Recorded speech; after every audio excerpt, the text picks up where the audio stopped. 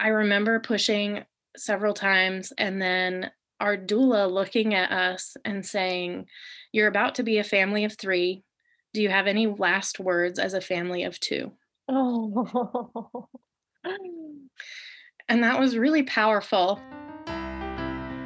Welcome to the Happy Home Birth Podcast, your source for positive natural childbirth stories and your community of support, education, and encouragement in all things home birth and motherhood.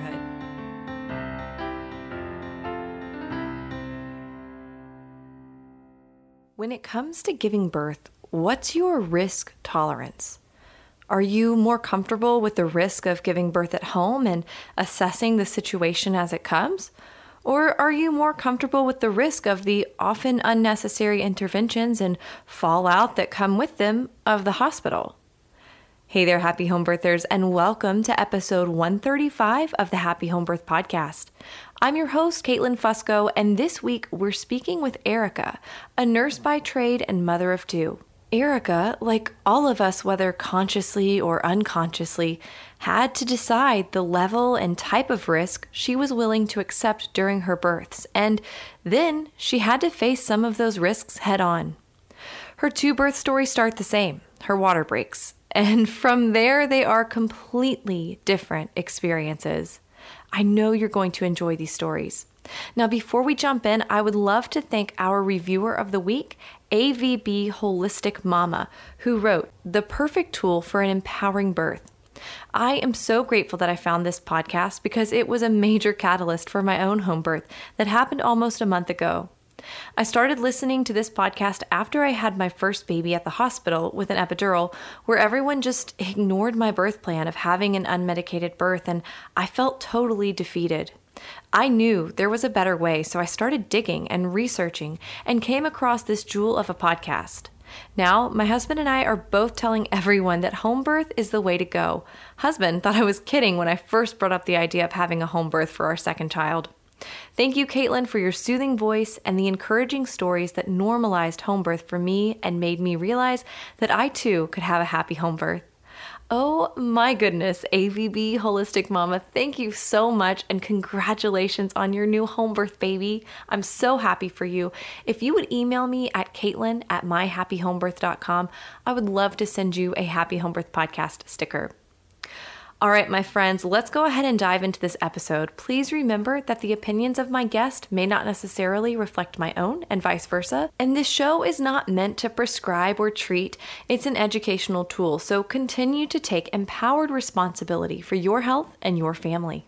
Erica, thank you so much for coming on the Happy Home Birth Podcast. Thank you for having me. Oh, I'm thrilled to have you. And I would love it if you would just take a moment here in the beginning to just introduce yourself and your family to the listeners. Sure. My name is Erica Millen. I am 34, almost 35 years old. That makes me nearly advanced maternal age soon. Ooh. I'm glad I've already had my 2 babies. But I live in Greenville, South Carolina, with my 2 babies and my amazingly awesome husband, Trevor. We have 2 girls, Grayson, who is 4, and Sutton, who is 9 months old. I am a nurse by trade, but stay-at-home mom, thanks to the pandemic and a whole lot of other circumstances that made that just a necessity. So Very nice. Well, so you're a nurse. yeah. So I always am excited to hear how someone in the medical field, gets through, you've had one hospital birth center, like hospital attached birth center birth, and then one home birth. And I love hearing these stories, especially from someone working in the medical field. So when you became pregnant with your first, I'd love to hear what that was like for you and what your thoughts and ideas were about birth. Sure. So I didn't really know what I believed about birth, especially as a medical professional, because I never really worked in birth. I had my normal labor and delivery kind of rotation in nursing school, and that was fun, but I decided that was not really for me. Although I don't feel that way anymore. That might be something I'm interested in now that I have had my babies. But at the time, I kind of realized I needed to figure that out. So I scheduled a typical OBGYN appointment when I found out I was pregnant, actually at a local OBGYN that one of my friends who was also pregnant at the time was going to. And I was patiently waiting for my turn to go, and she went and came home, and we kind of got to powwow about what her experience was like. And she told me all about it and all the paperwork and how every appointment she was going to have to pee in a cup and she was going to have all these cervical exams throughout the whole time. And I was like, comparing that to what I had been reading about the birth center birth and working with the midwives in the community. And I kind of immediately knew that I needed to cancel my OBGYN appointment because that was definitely not what I wanted. Wow. I just didn't think that that was necessarily something that birth was about. You always learn, like in nursing school, and even you hear it over and over again in healthcare, like birth is just one of those normal physiological processes, and only one of the only ones that we really typically see a lot of in the hospital setting. So I kind of felt like there was really no harm, no foul in going with a nurse midwife. And so that's what we did. We went with the local nurse midwives group and opted to deliver at the attached birth center as long as everything went the way it was planned to. And we had the option to deliver in the hospital as well. But both my husband and I don't necessarily love being in the hospital as patients, especially. I could go in as a nurse and rock it, but I am like an anxious little ball of energy and actually kind of a nervous wreck if I go in as a patient myself. So I knew that wasn't for me. And we opted for those midwives. And actually in the process of doing that, we were able to opt for not just your kind of scheduled visits that were, your 30 to 45 minutes if you're lucky, but to be able to be part of centering prenatal care, which is group prenatal care at the midwives. It's a model of care where you go through your prenatal care with a group of people who have kind of like due dates. And that was just amazing for us. So I can't say enough about how much I think both my husband and I learned in that process, because every one of our visits, I think, was 3 hours. So we got our little check, and then we had tons of time to bond with people and to learn about everything along the spectrum of care from like breastfeeding to what are you going to do after the fact to make sure you don't have another one too fast. So, and also, you get to watch the gory videos and make sure that you're really ready for what you're about to do. So we had such an incredible experience through that process. And those people that we went through that with were and still are people that we follow and kind of like touch base with, especially through social media. So to be connected to those people still is just very cool. And to watch all of our babies grow up has been really neat. So That's incredible. I do love that concept of doing group prenatals, the centering care. And I've heard so many moms say the exact same thing. It just adds this layer of camaraderie to your experience that it's beyond just like, oh, making sure that we're, taken care of in all of these important physical ways, but emotionally, you have this group that you can bounce ideas off of and really connect with. And that's just so beautiful. Yeah. And we still have like at the end, there's just these like little mementos, even like actual things. We had this like activity right at the last appointment before we were all supposed to have our babies. We had this like everyone had a piece of this yarn that was all connected. So we're all holding on to this yarn. And we like chanted this statement that we had said at the end of every visit together. And it was, I'm a good woman, or I'm a strong woman, I'm a good mother, and my baby and I make a great team. And we would say that 3 times at the end of everything together. And the husbands would say, she's a strong woman, she's a good mother, and our baby and us make a great team. So I still have a piece of that yarn, which is really cool. So wow. Oh, that is so special. Yeah. And then leading up to our birth, my husband actually wrote that our baby and us make a great team on our bathroom mirror. So everything leading up to our first birth experience was like, I saw that every day. And it's just still like stuck with me because it really was our first like team effort as a family. So we thought, that was always at the forefront of my mind. So that was really neat. Yeah, that is incredible. That gives me chills. Aww. So I would love to hear, as this first laboring experience was approaching, what was going on? What was that like? Well, it was kind of a waiting game. We had, the checklist was done and everything was complete. Like the bedroom was ready. All of our stuff was packed. We were ready, and we were kind of approaching our due date. I was due March 8th, but by my own calculations was due like March 5th or 6th. So that weekend rolled around and I think I went into like major nesting mode. Our birth educator, I remember telling us at a Hypnobabies class, like to the guys especially, now, gentlemen, your wives are going to do some crazy things, and your job is to sit back and watch. And if you want, take a picture, but don't ask questions. So I remember I vacuumed the entire house, and I don't vacuum. My husband does all the vacuuming. And I did it. And then my husband came to me and said, I'm so glad you did that, but you just did that without a filter in the vacuum. And I was like, no way. I said, I'm going to do it again. And so I did. Oh my gosh. So that was that same weekend. And then that Sunday night, we had just had such a great, like, relaxing weekend besides me vacuuming everything, but everything was clean. So I felt good. Like, everything felt ready. We had been working on this game of Mexican trained dominoes with our neighbors. And so we went up to their house, and this game had lasted over the course of like 3 nights because they had young kids and I was pregnant and tired. So it was like the last 2 weekends I was pregnant. And this last night we went up there, finished our game, and came home, and we both were like talking, and we were like, I really don't want to go to work tomorrow. It's a Sunday night. Tomorrow's Monday. I'm like uber pregnant. Let's just not do this. And little did we know, we were going to get in bed, and I'm just like snuggling up with my husband, getting ready to go to sleep. We were getting ready to turn out the light, and I felt this like tingling pop in my upper left abdomen. And I was like, I think my water just broke. And my husband looked at me and goes, really? And I was like, yeah, I'm pretty sure my water just broke. And if I really wasn't sure, I was really sure after the gush happened. So he went frantically grabbing towels. And so we got some towels, got up to the bathroom, and then really made sure, yes, that was indeed my water. And it was clear, so everything was good. But I wasn't having contractions or anything. So lucky for us, we didn't have to go to work on Monday. But we called our midwives, and they kind of told us, labor hasn't started yet. It sounds like everything is safe. You really need to go to bed and rest up for the work that's to come and just wait, which is the hardest thing I think I've ever had to do. Yep. Oh, it's so hard. And I get it. Like, my brain says, yes, you need to go to sleep. This is going to be the like hardest physical battle you probably ever fought in your life. And you're trying to do it without drugs. So just go to sleep. But that like anxiety, and like, it's happy anxiety. Like, I want to just meet my baby. We didn't know if our baby was a boy or a girl.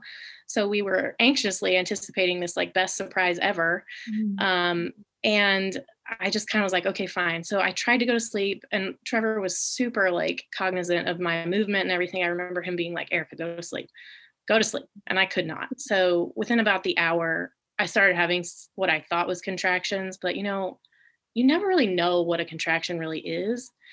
And now I know, like, it's basically like PMS cramps. Like, I just felt them super low, like starting to really like clamp down low around my abdomen.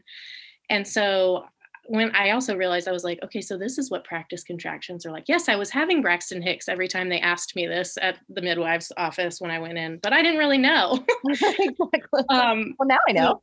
Now I know. And so I labored for a little while. I mean, it really wasn't awful, but I definitely find therapy in water.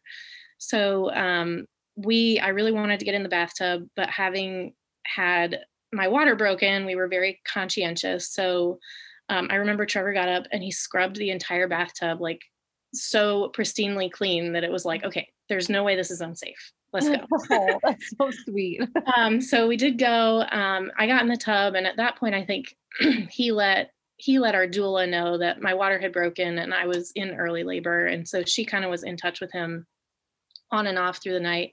So this was probably around midnight, Monday morning, and I labored in the tub for a really long time. And the whole time I labored, I was like really stuck into Hypnobabies. Like, my brain I needed that. That's what kind of kept me kind of on a level keel, an even keel, trying to like really control my body and try to like just not fight what was happening. I remember really honing in on like a few things from Hypnobabies. Number one being the word peace.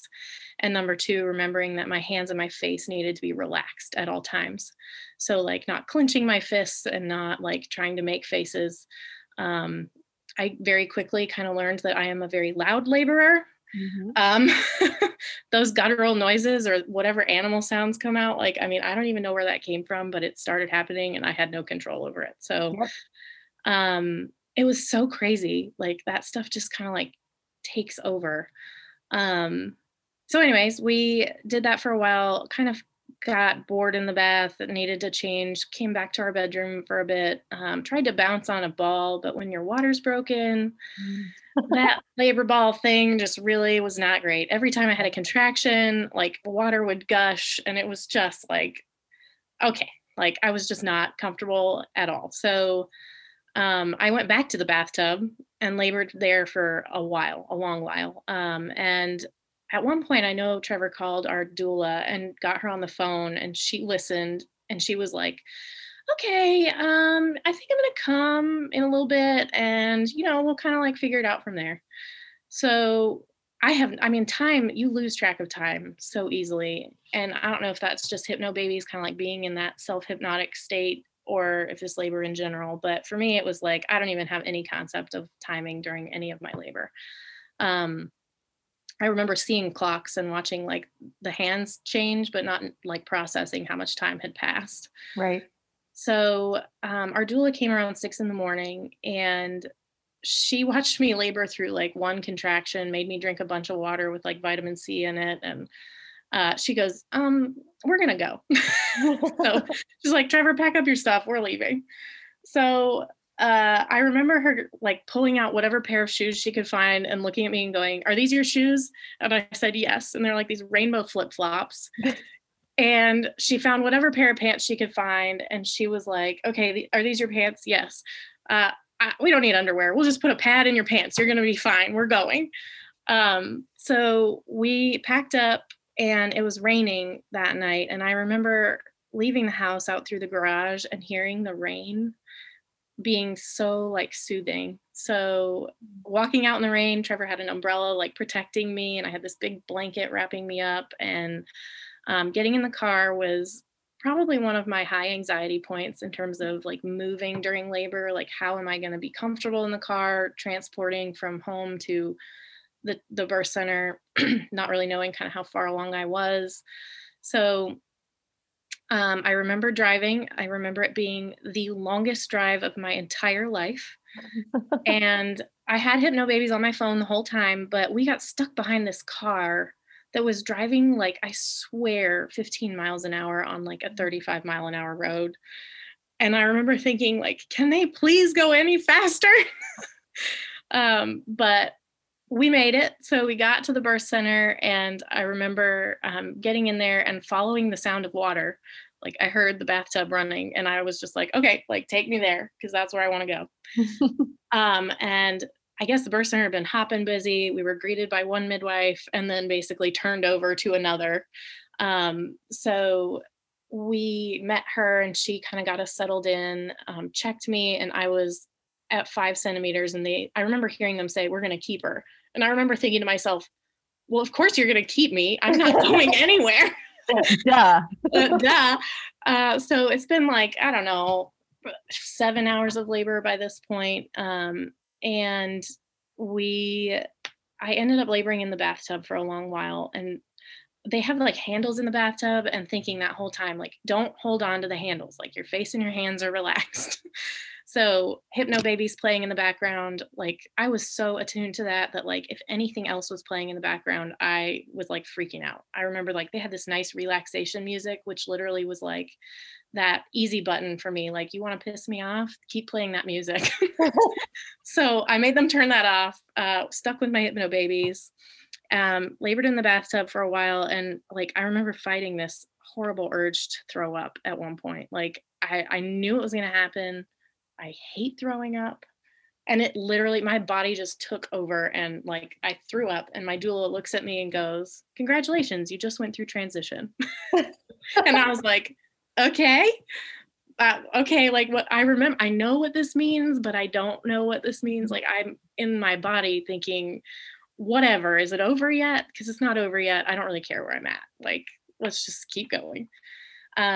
So I labored there and went through transition, kind of tried to get into some other positions because it kind of felt like things were stalling out a little bit after that. And I just couldn't get comfortable. I started getting really cold. So I got out of the tub and I felt like I had to pee. And I know people don't think this is funny, like, but it was funny to other people, but not to me. Like I got on saddle style on the toilet and I could not pee. And it was so irritating. Like, and everyone around me doesn't care, right? Nobody cares if I pee or if I don't pee. Like, it's fine. Do what makes you comfortable. But you wanted to pee. I had to pee. And like, I'm sure it was just pressure on my urethra from a baby, but I was just so angry that I couldn't pee. And so once I finally let that go, I got in the bed and I was able to get wrapped up in a bunch of blankets, which was really, really nice. Even mine from home, which was so cool, like just to have stuff from our house still with us. So I remember them checking me again and telling me that the baby was a little bit malpositioned. So they wanted me to lay on my left side with the peanut ball. And I was actually pretty happy to just oblige if it meant like I could just lay in bed and let my body do what my body needed to do. But I was starting to really feel like a little bit like I was starting to lose control of myself, and I was losing that kind of self-hypnotic state and sort of like starting to fight what was happening. And I knew that was happening. I was starting to really lose control of my breathing and get very tired because I had been up, like working all weekend, vacuuming, and then up late and not slept. And so, that going back thinking, I wish I had rested or could have rested more. But the work was ahead. So I laid there for a while and started kind of feeling that really out of control feeling. And my husband, my doula, everybody was fantastic, like just watching, waiting, like being as supportive as possible. And my body gave me a break. I literally fell asleep. I don't know for how long. I feel like maybe it couldn't have been more than like 15 minutes, but like, I think my body knew I needed that before I pushed a baby out into the world. So I fell asleep and I remember waking up to the smell of coffee. And the doula asking my husband, who was like dozing off next to me, do you need any coffee? And he was like, yeah. So I remember smelling the coffee and just waking up like, okay, like I can do this. And I wanted it to be over. I was getting emotional about it.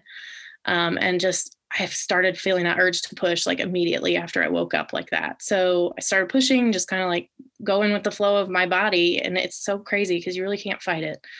And I just went with it. And I remember our midwife saying like, we can see her head after they finally like took the covers off me and took the peanut pillow out. Like I had gotten so far, like her head was like right there. And they told me that, and that was what I needed. I needed to know like, okay, all of this has been productive and we're doing the right things. No more malpositioning. Like we're good. So I remember pushing several times and then our doula looking at us and saying, you're about to be a family of 3. Do you have any last words as a family of 2? Oh. And that was really powerful. Sorry. Because I remember one of my other anxieties being, we'd been married a long time, 6 years before we got pregnant, before we had a baby. And so like when you have babies like that, after you've been together and it's just been you guys for a while, I think it's hard to imagine what your life is going to be like and how it's going to change. So she asked us that. And I think I needed that, like that moment to just one last time think about it. And I looked at Trevor dead in the eyes and I said, I love you. And then I pushed my baby out. Oh, wow. What a beautiful moment. It was beautiful. And I remember looking at Trevor because I didn't know if it was a boy or a girl. And like, I'm dying to know. And so they lifted her up and he looked and I remember looking at him and he was like taking a double take because he couldn't really tell at first, I think. And so he looked, and then when he finally had committed, he looked at me with tears in his eyes and he said, it's a girl. Oh. And of course, then I was handed my daughter, and wow. I mean, it was just so cool. I will say, I always thought it'd be easier to have boys. Mm. I think there's always a little bit of a fear as a woman having a daughter, like it can be complicated. And I felt like it was kind of a redemptive moment for me. It made me feel like, wow, God is trusting me to do this. Okay, I can do this. Oh gosh. So anyways, we had decided that our baby's name was going to be Grayson either way. So that is our Grayson Charlotte Millen. She was born March 6th, which of course was my guest date for her.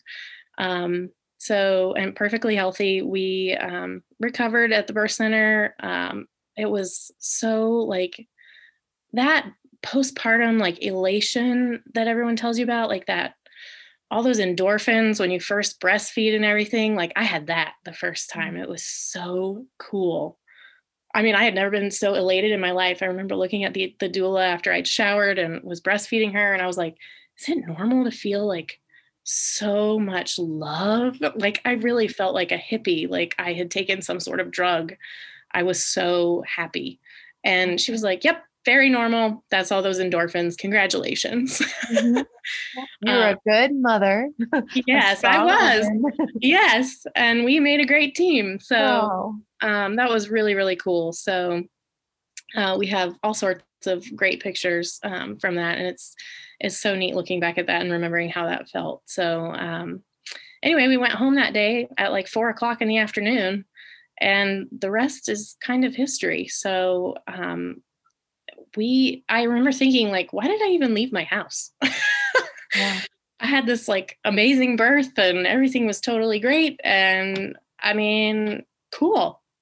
So that was number one.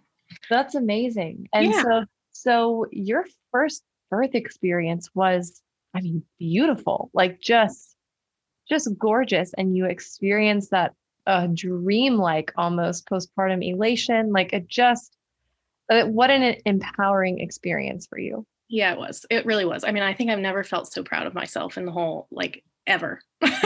Yeah. And people who really know me, and I'm sure some of them will hear this, would probably tell you that I do not have a great pain tolerance. So I don't want anybody who hears this to think like, oh yeah, but she probably like never cries at anything ever. Like, Yeah. I have no pain tolerance. I cry when I get like paper cuts sometimes, but I can push a baby out, and I felt like I'm a beast. Mm-hmm. So, I mean, it was such an empowering experience, and it has changed me forever. So that's such a great point. Thank you for bringing that up. It's always so encouraging to hear, because it's true. People will just say like, oh, well, you had a natural birth, you didn't use any pain medication. You must just have a high pain tolerance. And it's like, no, that's really not how it works. It's so different. It's so different from just, any other. I mean, I have a hard time calling it pain anyway. So like, it's such a different experience. It is. And I think part of that was preparation too. So, I mean, I don't want to like underscore that either. I mean, we did the work beforehand. So, I mean, I knew that like, I don't have a high pain tolerance. And so I knew that if I was going to truly believe that I could do it, that I needed to make sure I had the right tools in my pocket, so to speak, to do it. And so I did. And you heard me talk about like, I was married to that Hypnobaby stuff. Like it had to be playing in the background. Otherwise I was just like not in it. And there were moments where I lost a little bit. I mean, I got a little bit hyperventilatory. I cried a little bit there at the end, but I mean, the people surrounding me just kept me grounded and knew that I wanted it and that they could do things to help too. So, yeah, I mean, I don't want to downplay the importance of preparation and also just making sure you have the right people surrounding you to make that happen. Yes. Oh my gosh. You just touched on all of the important things. Perfect summation. Yeah. That. So, all right. So you have this incredible birth. Yeah. One might think that you wouldn't change anything with this next birth, but things did change. So what changed? Oh, well, people might think, oh, it's a pandemic. She's decided to have a home birth. But that's actually not the case. So I remember thinking that at the end of having Grayson, why did I even leave my house? but I didn't really have to think back on that again until we got pregnant the second time, which was like literally immediately after I had my IUD pulled. And so we had a little less clarity on due dates this time. We had like a 2-week window where like I might have been right and the ultrasound might have been right, but we weren't really sure who was right, because it literally happened so fast. So I had a positive pregnancy test on December 1st of 2019. And of course, that was like 4 months before the pandemic really kind of like hit the US. And I remember telling my husband, like, I would love to have a birth center birth again, but the birth center here locally where Grayson was born had been shut down by the hospital system that was running it. So yeah, the midwives are still around, but their birth center on site there is no longer a thing. So that was very irritating at first because I was like, yeah, I mean, I might have done the exact same thing, but I didn't have that option. Mm-hmm. So, I mean, there are other freestanding birth centers in the area, but I really wasn't like super interested in looking into those because home birth kind of became an option. So, around the same time I got pregnant, one of the midwives that worked in the practice that I had been seen at had decided to go out on her own doing home births in the community.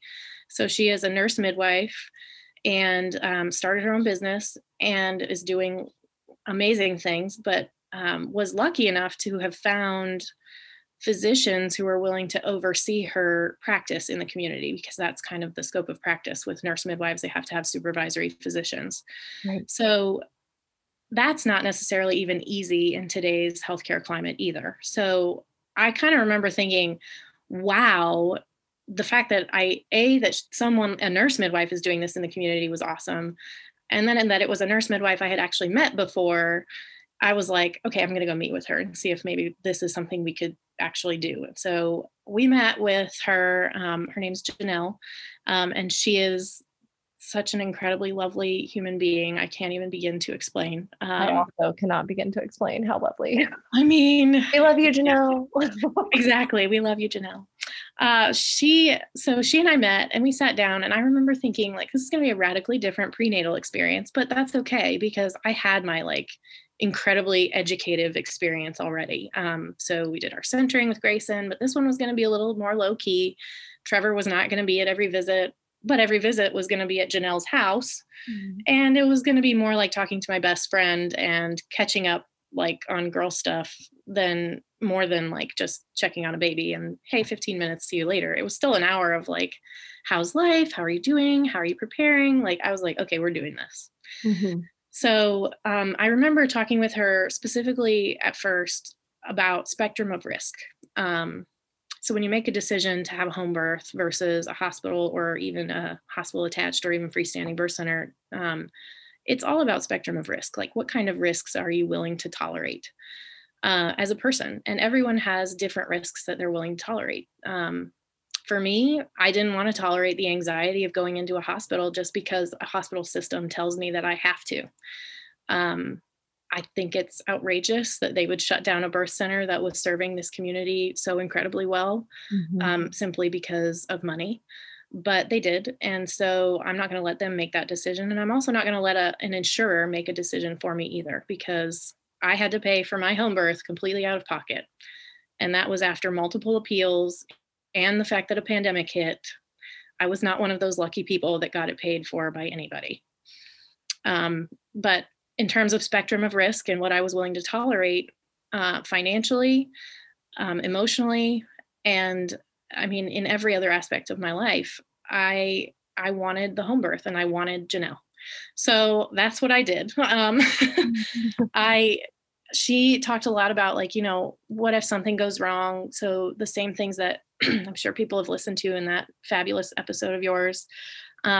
It's really like, are you willing to go to the hospital if you need to go to the hospital, or would you rather be at the hospital just in case something happens? So we didn't really have to talk a lot about that, but Janelle was very, very good at making sure she walked us through, like, it's just, that's really what you do when you're selecting a provider, is just kind of figuring out what your tolerance of risk is and then hiring who and what feels best for you. So that's what we did. And we went through prenatal care, just like I said. I went to my appointments pretty much by myself, brought Grayson and Trevor a couple of times, especially to just like hear the baby and make sure that everything was okay. But for the most part, this was just a little bit different because the pandemic did hit quickly. I'm really glad to say it didn't really change a lot of my birth plans or even my prenatal care. I didn't have to. I mean, it was Janelle's house. We washed hands, we stayed safe. She came here and she was very respectful of our environment. And we weren't super strict either. But yeah, so prenatally, it was very low key. Besides the discrepancy in due dates, because everything happened so quickly, I went all the way up to past my due date with my next one. I was due July 25th, which we had moved up from August 12th, I believe, at some point. So after my 20-week ultrasound, they moved my due date up because she was measuring, or the baby, at this point, we didn't know if it was a boy or a girl either. She was measuring a little bit bigger than what they thought. So they moved up my due date by a couple of weeks. And it was fantastic too, with Janelle being able to say, like, because I was nervous that was going to mean like, okay, if we adjust this, what does it mean if I go over and I'm at like 42 weeks? Are you going to make me suddenly have to have a hospital birth? And she said, absolutely not. Yeah. So that allayed a lot of my fears too, being able to just kind of go with the flow and not worry about that, and not let that kind of like block my preparation process either. So we did whip out Hypnobabies again, kind of did some resource refreshers. I did most of the work. We did a little bit less of Trevor reading me scripts and kind of like doing the thing that you do the first time.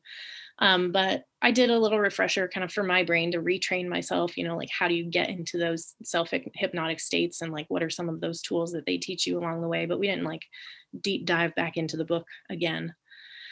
So I worked up until July 31st, so that's a Friday. My due date was the Monday. So I was working from home that whole week. My boss was awesome letting me do that because nobody kind of knew what was going to happen, and nobody really wants to be at work when they go into labor. Right. So I was working from home, and I remember I was sitting on one of those yoga balls just at my desk, typing away, like trying to frantically send off a few last emails and tie up all the loose ends, because at this point, everything I was doing was like bonus. So I was trying to make sure nothing was left. And I was bouncing on the ball, and I felt a little pop. And I was like, that feels semi-reminiscent of the first time I had a baby. But it was a little lower, and it was like not the big gush. It was sort of just like a trickle. And I was like, well, it's entirely possible I'm peeing my pants. I am pretty much 40 weeks pregnant. So let me just like see, let's just like wait this out a few minutes and see what's going to happen. Let me finish up this email. So I did. And then I stood up, and I was like, oh no, that is my water. So, what does any good mother do in that situation? Well, they start tying up all the loose ends and getting everybody where they need to go and making sure that we get this party started, right? Right. So I called Trevor. I told him what happened. I said, you don't need to come right now. Like, this is not going to happen in 5 minutes, but like tie up what you're doing and get home. We had to get Grayson kind of situated. She was going to go stay at a neighbor's house in hopes that she didn't have to go too far. My parents are an hour away from us, so they were going to come pick her up and take her, because I really wasn't super sure I wanted her here for the birth. And I know that's not everybody's decision or choice. We had prepared her for enough that she wouldn't have been like super scared. Right. But I don't think my child would have been able to tolerate hearing what it sounds like for me to have a baby. Yeah, I love that. I mean, I just love the fact that everyone gets to choose what's right for their family, and that your child, what she can handle. Yeah. I knew she could handle like the facts of it, but I just don't know emotionally. Like, she's just so tender. Right. Like, I just don't know if she could have done that. She did handle the facts well, because we talked about it. And I would tell her a little more every time, but they keep asking, like, where does the baby come out of? Like, how does the baby come out? Finally, I told her a whole lot. Like, I told her all the way up to it comes out of the vagina. And I said, do you really want to know where it comes out of? And she said, yeah. And I said, okay. So I told her, I said, it comes out your vagina. And she looked at me, smacked her forehead, and went, of course. And then fell backwards on a chair like, that's so amazing. Oh, wow. I was like, what on earth is happening right now? Like, this is the coolest reaction I've ever seen from, like, I could have ever imagined, honestly. That is the best. It is the best. So for anyone who's hesitant about telling your small children, I mean, just do it. It's awesome. Mhm. Like, Yep. it's the best. I can't. It's such a cool memory. But anyway, so we got her situated over to the neighbors, my parents on call just in case. And I like to say, this is hard. Like, I think so far in advance, and I think about comparison in terms of like what my kids are going to think and feel later in life. And I think when you have, after the fact, you have two girls, I worry that they will be compared to one another. And so I told them in their birth stories, the similarities between your birth stories begins and ends with my water broke. That's it. So if you think you're the same, like, stop, you're not. And it started from literally the moments you decided to enter the world.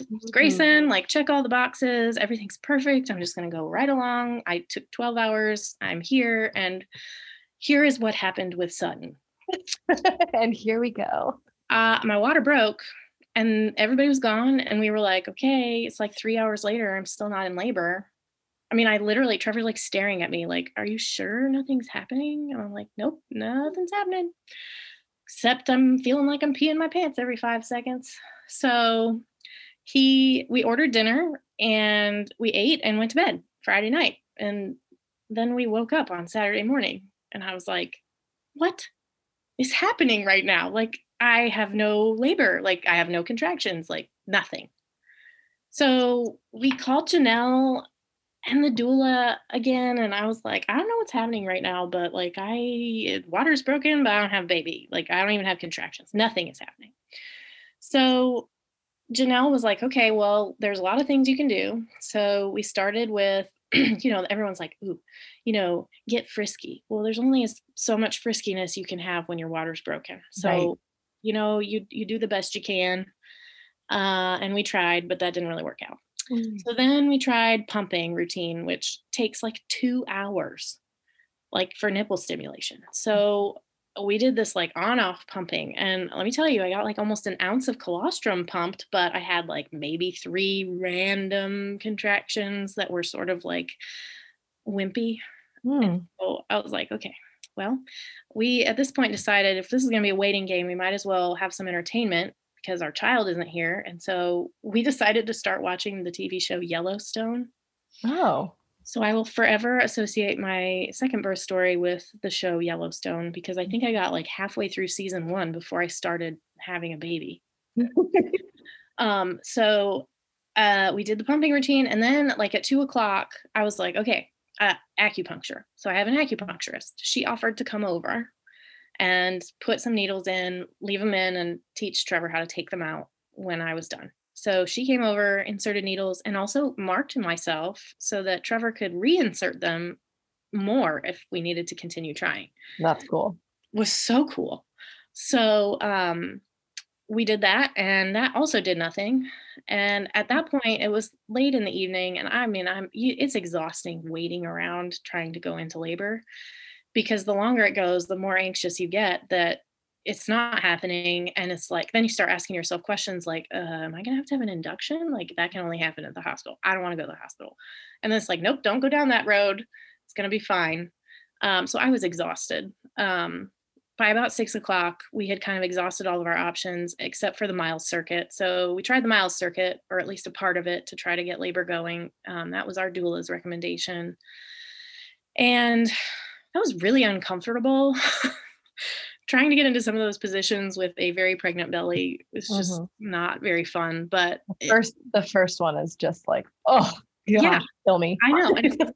And you can't be staring at a TV while you're doing it either. So that was kind of frustrating. So I did that like at bedtime. And the last straw was the midwife's cocktail with castor oil and all the fun.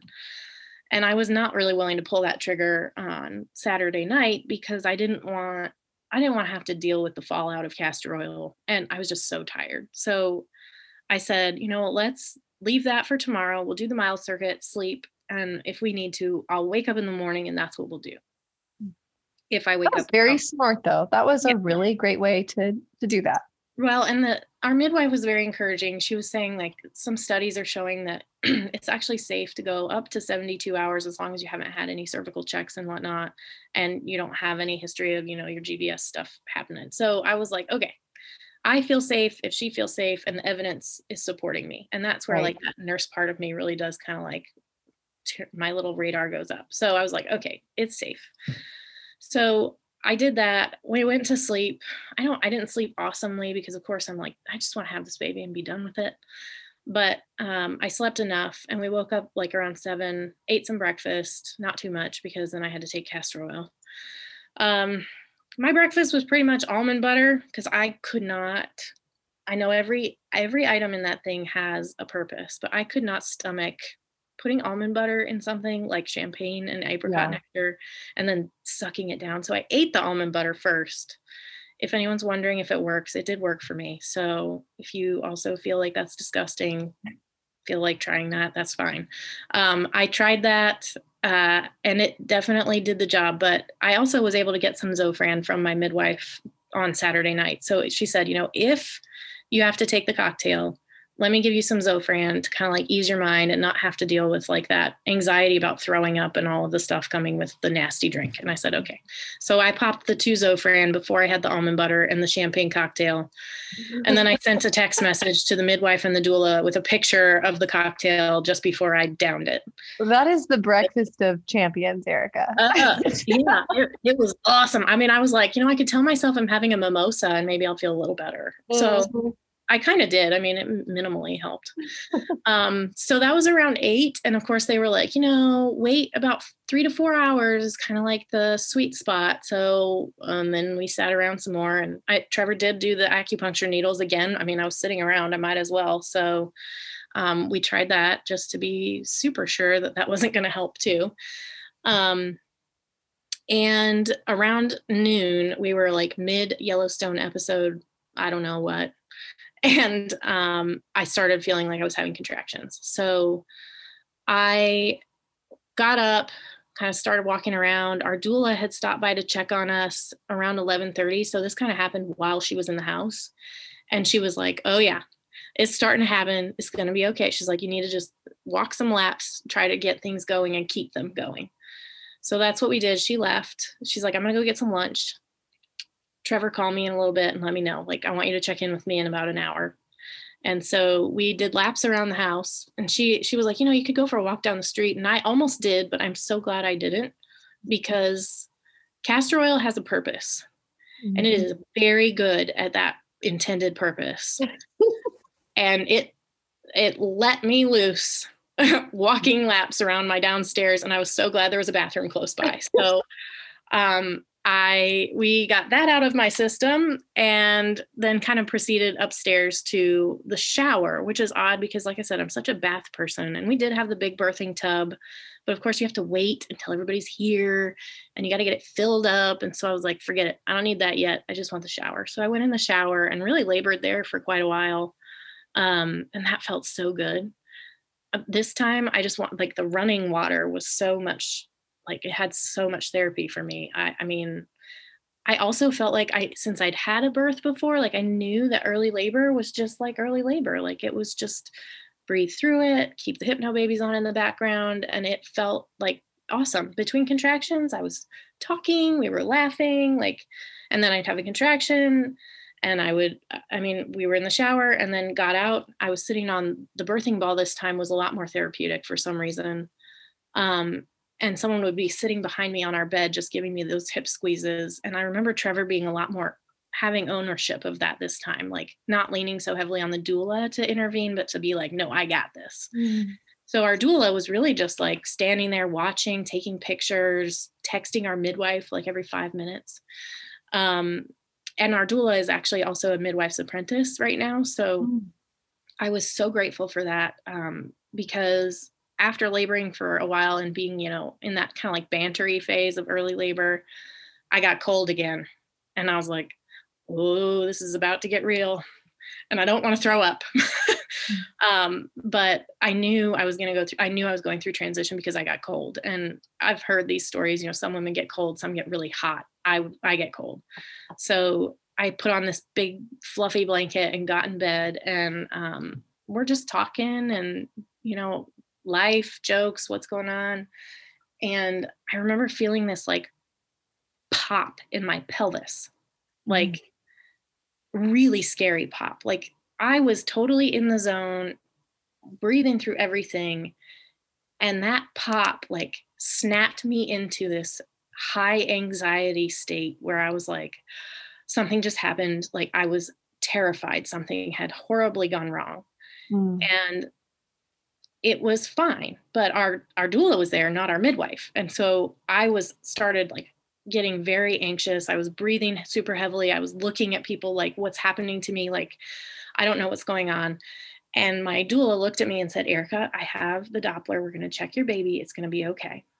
And so I started to kind of like get control of my breathing there. Trevor looked at me and kind of helped me like breathe through that and like calm down to be able to like hear the baby's heartbeat and know everything was just fine. But I don't know what that was. If it was like a final, like if it was the baby moving down, if it was my water breaking even more, I'm not sure, but it was super painful and very scary. And that's when like the real contractions really started. So that's when my doula was like texting the midwife, hey, you probably need to get here really soon. Right. And I also was like, I need to get in the bathtub. So we all knew that meant like business. We're about to get started. So I wanted the birthing tub to be more than it was to me. I'm going to just say that, like, I really am a bath person. I love a bath. I still will take a bath every day if I had time, but I'm raising 2 kids, so I don't. But I barely get a shower every right. But I would do it if I could. And the birthing tub was amazing, but it was really difficult for me to get comfortable. I remember leaning back in the tub, like laying kind of like my weight back on my hands and having those contractions and really like breathing through them and trying to like continually support my body weight. My hands were like falling asleep and they just hurt so bad. And it was like, okay, how am I going to get out of this position? Because I know I have to, but I also have a child like coming out of me and I just don't know how I'm going to do this. So at one point, like for a few contractions, I remember like planning this in my head. I'm such a project manager, like kind of planner. People that know me will know that this is really funny, but I was like, okay, if I move this hand and then I move this foot and then I crawl a little bit this direction, I'll be able to like lean myself over the edge of the tub. And that's what I did. So I finally, and I had a contraction and I was like, I have got to move. Otherwise my arm's going to fall off.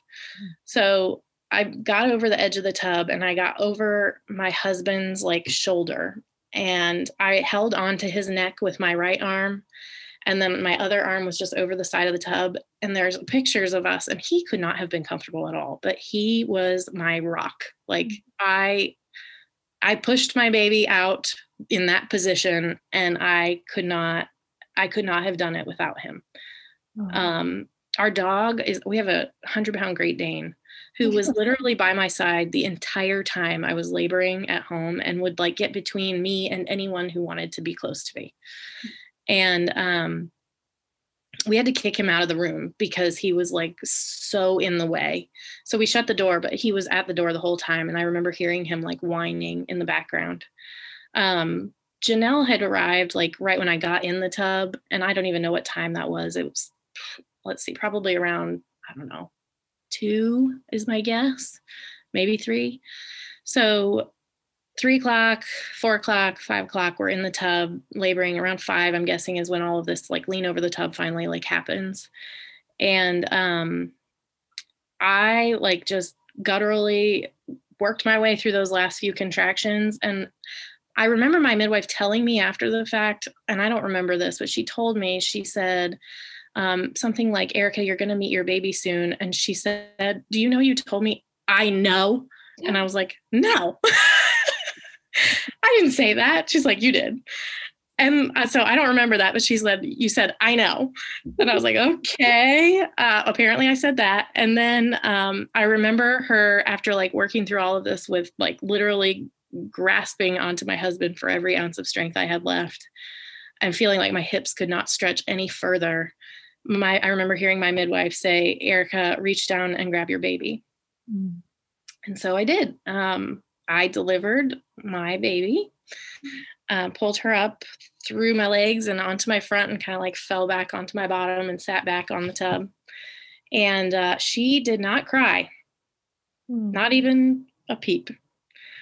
And I was like, is she alive? She was breathing. And she was blue like all babies are when they come out like that. But she was just serene and docile. Like my brother, I remember telling my brother about being pregnant with her, and he called her docile fruit. Oh. And I was like, well, this one is super docile. Like didn't really cry at all, honestly. Like she just kind of like was comfortable, I think, in her little comfy womb, and then the water, and like she just didn't barely care that she had been like moved from one environment to the next. It was just like, oh, hi, what is this and what's happening? Oh, okay, we're doing this now. Huh. Okay, that sounds awesome. So I lifted her up to like see, was it a boy or a girl? Because of course I want to know. I did all this hard work.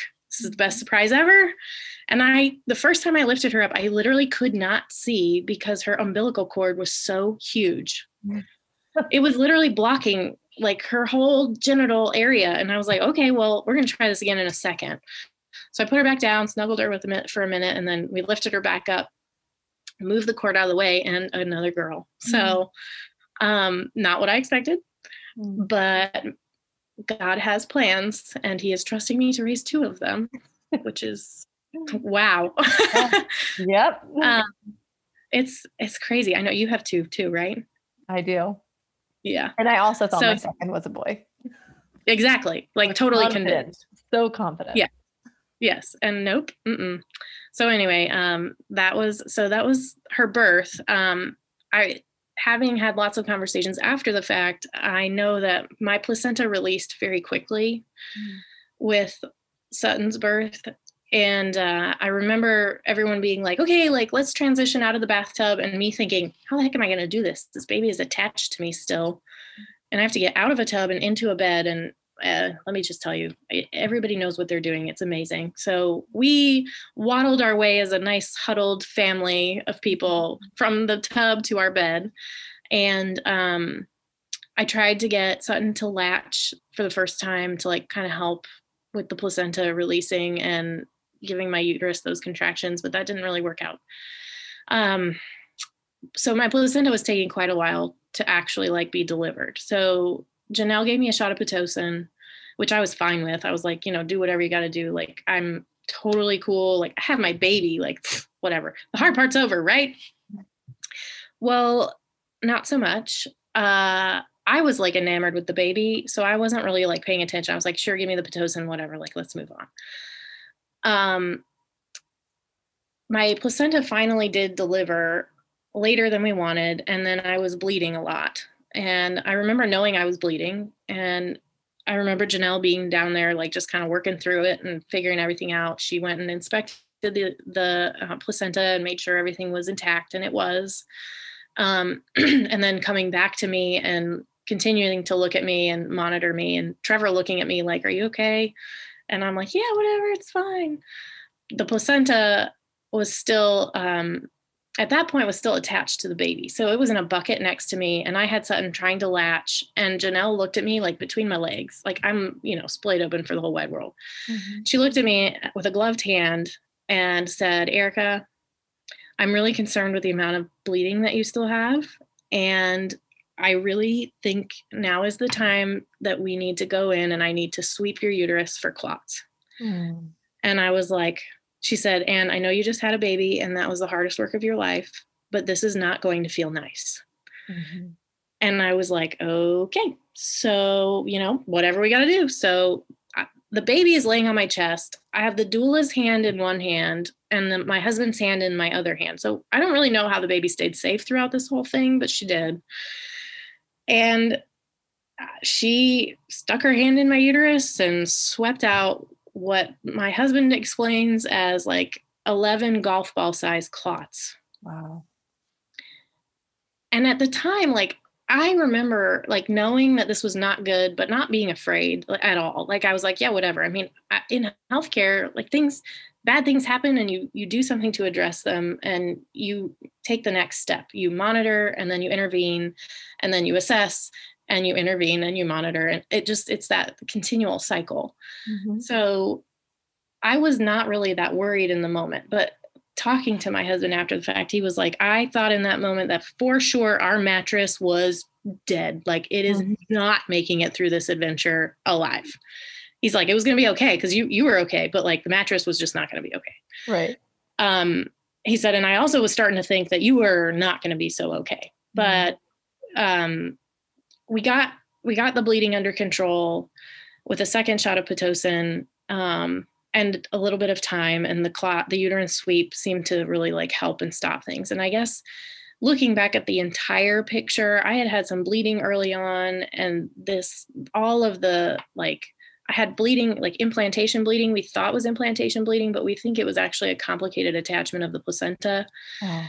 And that it just had attached to some spot in the bottom of my uterus that just didn't contract very well at the end there, that couldn't clot. So all of those interventions finally did get the bleeding stopped. And I remember Janelle coming over and telling me like, so you had a hemorrhage. And I was like, I know. And she said, okay. She's like, I really need to get your blood pressure right now. And I looked at her and I said, you're not going to like it. And she said, I'm just telling you. Yeah, I said, she's like, what do you mean? I said, well, I'm pretty sure it's probably like 80/40. And sure enough, it was like 78/40 something. And she was like, so no, I don't really like that. And I really would like to put an IV in you and give you some fluids. And I was like, yeah, cool. Like, here's my arm.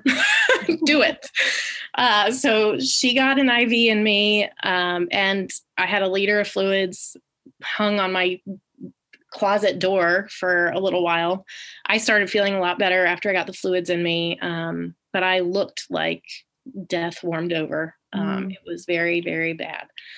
So all this to say, there was a lot of like processing after the fact and talking with people. And for myself, trying to piece what happened together.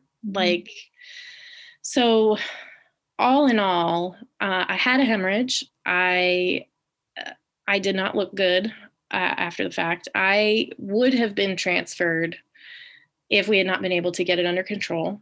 And I would have been transferred if my midwife had not been a nurse midwife, able to intervene with an IV and fluids and all of those kinds of things.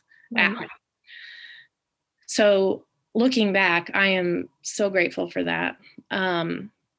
It took us probably a good 6 to 8 weeks after the fact to really like process what happened. And it took my husband a solid few weeks to probably tell me how scared he was in the moment. And he never really said a lot. He just said, he said something to the effect of one night before we went to bed, like we were talking about it, and he said, I thought I was going to lose you. And I said, well, I'm still here. And that was it. Like, but in the moment, like looking back, I really do think that he thought he was going to lose me and possibly our baby too. Yeah. So it was a scary experience.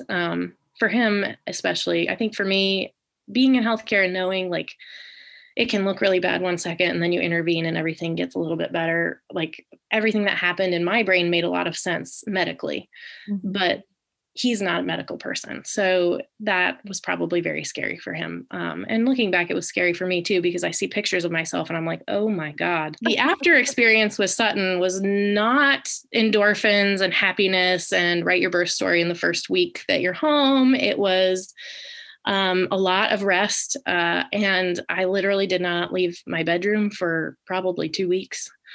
A lot of vitamins and supplements and iron rich foods and all of these things. My team took great care of me. The midwife, it's funny, I had her at 6 p.m. and they were still gone by 8 p.m. when all of that transpired. Wow. So looking back on that, I think that's even kind of miraculous. but we were fine. I mean, I had instructions. I was strictly under instruction to call if I passed any blood clots, and I didn't. I almost passed out like once on the way home from the bathroom. And that was literally the only time I got out of bed for that first 24 hours. So, but Trevor caught me and we got back in bed, and I was like, it's fine. Don't worry about it. I just need to lay here and I need to drink some water and I'm going to be fine. And so, and I was, but that was a very different experience for me. Janelle showed up the next day with like these packs of supplements for me to take every day for the first week, and then instructions to buy this, and this, and take that. And the doula came with all these like iron rich foods and all of these. She's like, oh, go get these juicery, like cold pressed juices with all these things in them. They'll help you do like blood building stuff. And 3 days after she was born, Janelle came back and took my H&H, and I think my hemoglobin was like 8, which is super low. And a little low. She looked at me and she said, it's 8.4 or something. And I was like, it's not that bad. She goes, Erica. I said, I mean, like, we didn't transfuse people when I was in the ICU till they were like 7. It's fine. She's like, oh, she's like, I don't know what you did. Like, it's fine. She's like, you just need to keep staying in bed and keep doing all these things and we'll be fine. So I did. I listened. I did let people do things for me, which was really hard. But we did, and it was incredibly helpful. And I don't think I would have gotten better or built up that lost blood volume as fast if I had not listened to my body and really rested after the fact with Sutton. So my home birth was not as elating as I had hoped it would be. It was definitely not a repeat experience of, well, why did I even leave my house? Like, I was like worried I was going to have to leave my house a lot of the time. And we got really close to it, but we did not have to. So I was very, very grateful for that. So, yeah, you definitely, like you said, you had surrounded yourself with an amazing team that was able to take care of a situation like that. And I think that's one of the things that's so important to highlight is when birth doesn't go the way we plan or the way we would hope for it to go. That doesn't only happen at the hospital. Of course, it happens at home. It can happen anywhere. Things happen that we're not expecting, but that doesn't mean that a home birth is intrinsically dangerous. And as we saw in your experience, you had a hemorrhage. You were able to even stay home because of the type of care provider that you had. But had you needed to go to the hospital, that would have been an option as well. So it's really, really, I mean, I'm so appreciative of you sharing a story where it's like, okay, it wasn't butterflies and rainbows. There was some intensity here that had to be dealt with, but we did deal with it. Yeah, we did. And we did everything. I mean, we did what we needed to do. And it really did take me back to that conversation about spectrum of risk. Like, I was not unhappy about what I had chosen at the end of all of that. And I don't think my husband would say he was either. I think the trade-off of being able to be in our house and be in an environment where everyone was comfortable was massive. Like, we would have had so much anxiety being in the hospital, having to deal with all of that fallout. And we have a village that would have rallied around us either direction, but being able to have been home and having chosen that is our risk tolerance. Like, we experienced the risk. I wouldn't have changed my decision at all. So yeah. Wow. Erica, this has been such an incredible story. I cannot thank you enough for sharing both of your very different, but beautiful in their own right stories. Thank you so much for coming on the Happy Home Birth podcast. Absolutely. It's my pleasure. Wow. What a discussion. As we head into this week's episode roundup, I want to delve into the concept of spectrum of risk just a tad bit more. Birth carries risk. If anyone tries to tell you that it doesn't, they're either lying or just not thinking. Because life itself carries risk every moment, every decision. We have no idea how any little event will turn out, and birth is a perfect example of this. But does that mean that birth, specifically home birth, is inherently dangerous? No, and I would argue that it's oftentimes less dangerous and less risky than walking into the hospital as a low-risk laboring mother.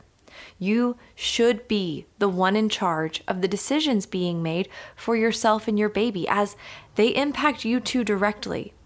When we hand our care over to others, we shouldn't be surprised when they act in their best interest instead of our own. So yes, giving birth carries risks. We can mitigate many of them through education and through preparation. Of course, I highly recommend Happy Home Birth Academy for this, and through choosing a care team with whom we feel comfortable and confident. And does that mean everything's going to go perfectly? Of course not. But we also don't know if everything's going to go perfectly when we step outside of our house to get the mail either. So let's celebrate birth for the swirl of control and chaos that it is, and prepare ourselves to understand our responsibilities, to understand what we can do to encourage a positive experience, and then let's enjoy the ride.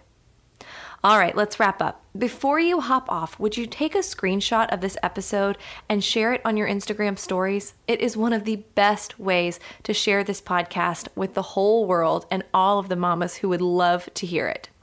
Tag Happy Home Birth Podcast and tell me your favorite takeaway from this episode. And I'll see you back here next week. Thanks for listening to this week's episode. Are you looking to extend the home birth support, encouragement, and education? Join us in our Facebook group, Happy Home Birth Podcast Community, and check us out on Instagram at Happy Home Birth Podcast.